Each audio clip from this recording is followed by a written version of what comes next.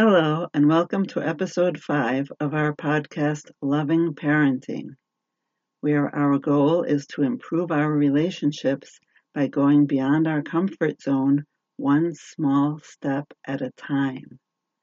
The title of episode 5 is Going Beyond One's Comfort Zone. In each of the previous episodes, as well as in the present one, I've used the tagline about improving our relationships by going beyond our comfort zone one small step at a time. You may wonder what this concept means in practical terms, why it is so important to do it, and why would this concept be the foundation of this podcast? In this episode, we'll address these questions. On a practical level, if you want to change the situation, you have to do something different than what you've been doing. If the light switch is off and you want the light to be on, then you have to turn it on. Same thing with relationships. If you want the relationship to change, then you have to do something different than what you've been doing.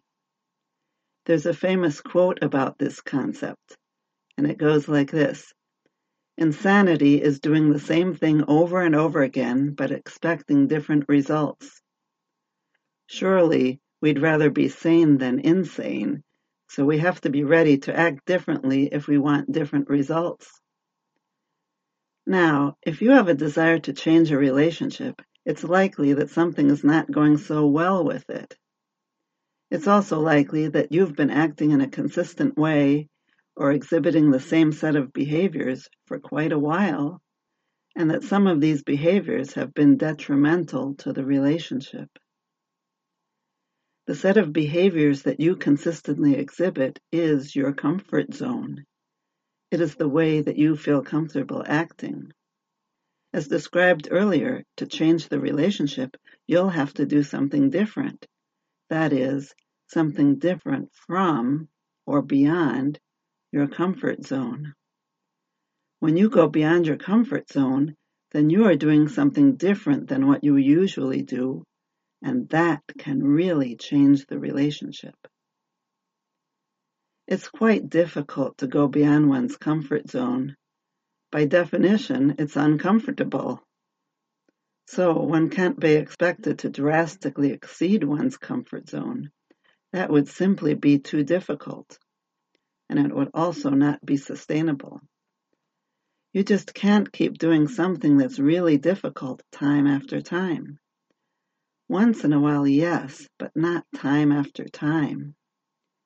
That's why I propose that you go beyond your comfort zone by only one small step. Keep acting in this way for a while until it becomes comfortable, and now it's part of your comfort zone. Then take another small step beyond your new comfort zone. In this way, you are continually growing and continually improving your capabilities. Also, you are continually improving the relationship to the extent that it could be improved.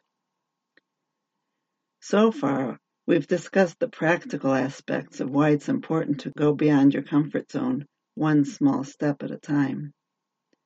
However, there's another very important reason for doing so. So far, we've discussed the practical aspects of why it's important to go beyond your comfort zone one small step at a time. However, there's another very important reason for doing so, and that relates to a concept presented in episode 1, which is the importance of taking care of yourself so that you can take care of others effectively.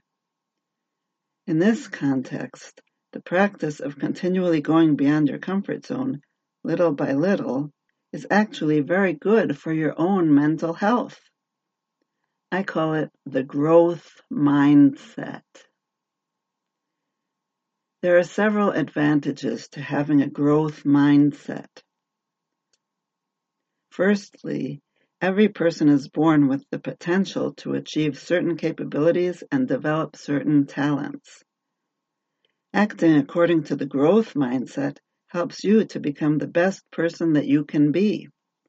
It helps you to achieve your potential. Secondly, having a growth mindset sure beats the alternative, which is having a victim mindset.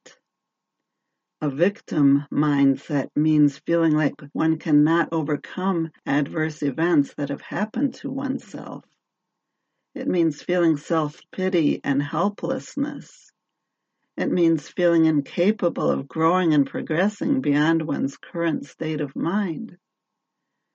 Now, a person who has undergone extreme trauma may have a victim mindset for some period of time after the trauma.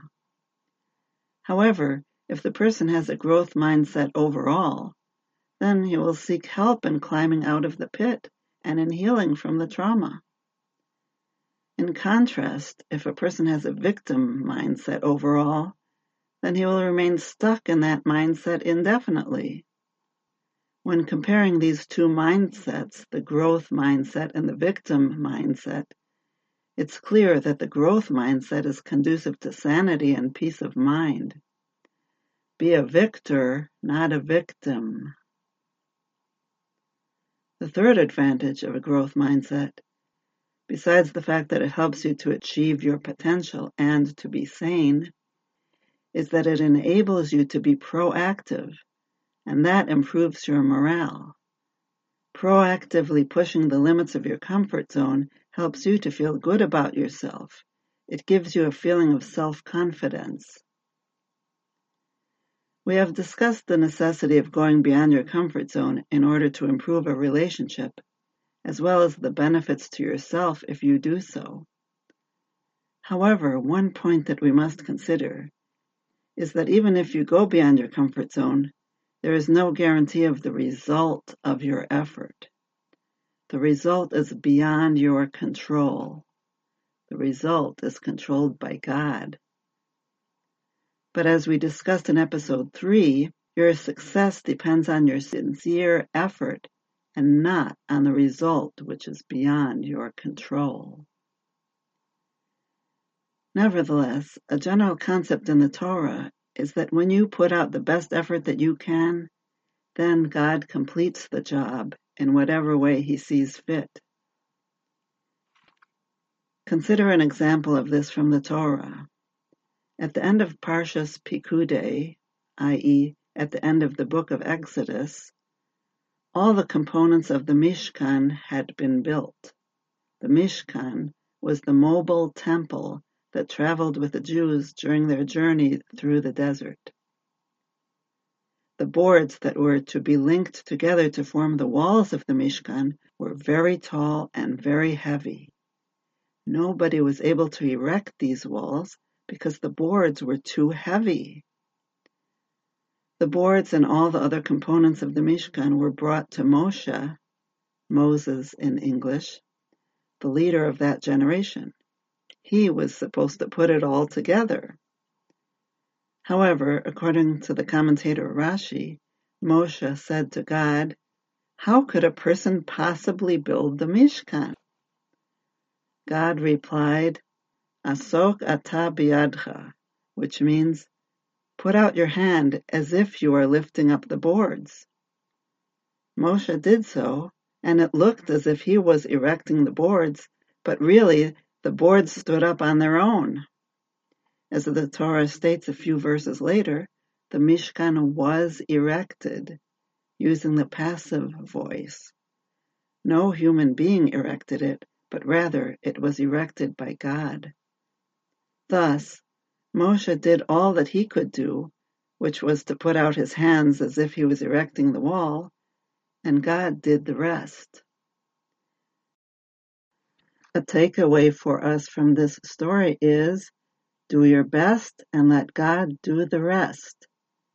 Do your best to maintain a growth mindset and continually go beyond your comfort zone, one small step at a time, and then God will complete your efforts in whatever way He sees fit. May God bless you in your efforts to improve your relationships. I welcome your comments, feedback, questions, and suggestions for topics, and I've set up an email address for this purpose. The address is lovingparenting123@gmail.com. Thank you for tuning in and hope you'll tune in to future episodes.